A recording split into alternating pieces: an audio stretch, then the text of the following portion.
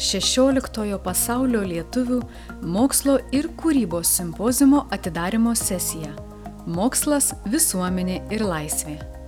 Moderuoja profesorius Egidijus ALEKSANDRAVIČIUS, Vytauto Didžiojo universitetas, Lietuva. Kai sugalvojom kažkokią formą pratęsti simpoziumų tradiciją, mes neturėjom vilties, kad yra įmanoma pilnumoje ją pratęsti.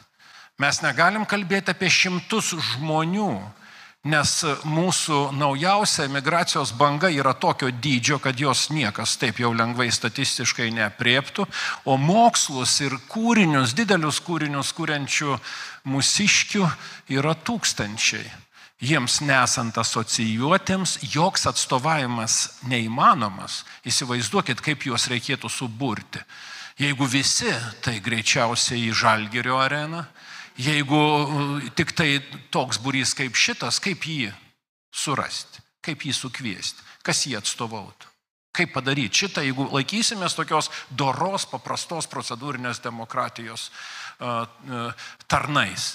Tai žodžiu, Rimui Čiuplinskui priklausė mintis, kad klausyk, mums reiktų tokio simpoziumo, kuris būtų 3 dienas kaip kokia didžioji kavos pertrauka.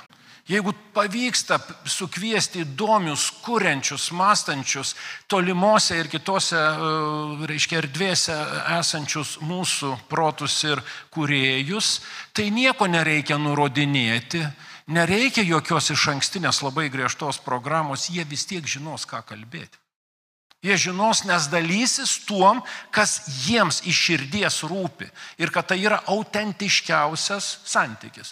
Na ir po to viskas darėsi vis arčiau tradicinio akademinio veiksmo tokių formų. Bandysim dar šiandien muistytis ir griauti jas, nes tada, kai galvojom apie didžiąją kavos pertrauką, tai atidarymo ceremonijai mes sakėm, labiau tiktų ne pranešimai, o tostai. Dabar vakaras, jau laikas vyną ragauti, įsivaizduokit, kad mes jį čia turim ir mūsų prakalbos maždaug po 10 minučių mes sakėm, kad jos turėtų būti, gali skambėti kaip tostai. Tai čia šitas epizodas, kurį aš paliudijau, yra daugiau mažiau kaip moderatoriaus ir aš iš karto manau, kad mes turime tą eilės tvarką, pagal kurią bus kalbama apie praeitį ir mes turėsim gyvuosius liudininkus, tėvus ir motinas teigėjus, kurie galės pasakoti, kaip dingtelėjo mintis, kaip organizavosi, o po to jau pradėsim savo laisvėmis dalytis.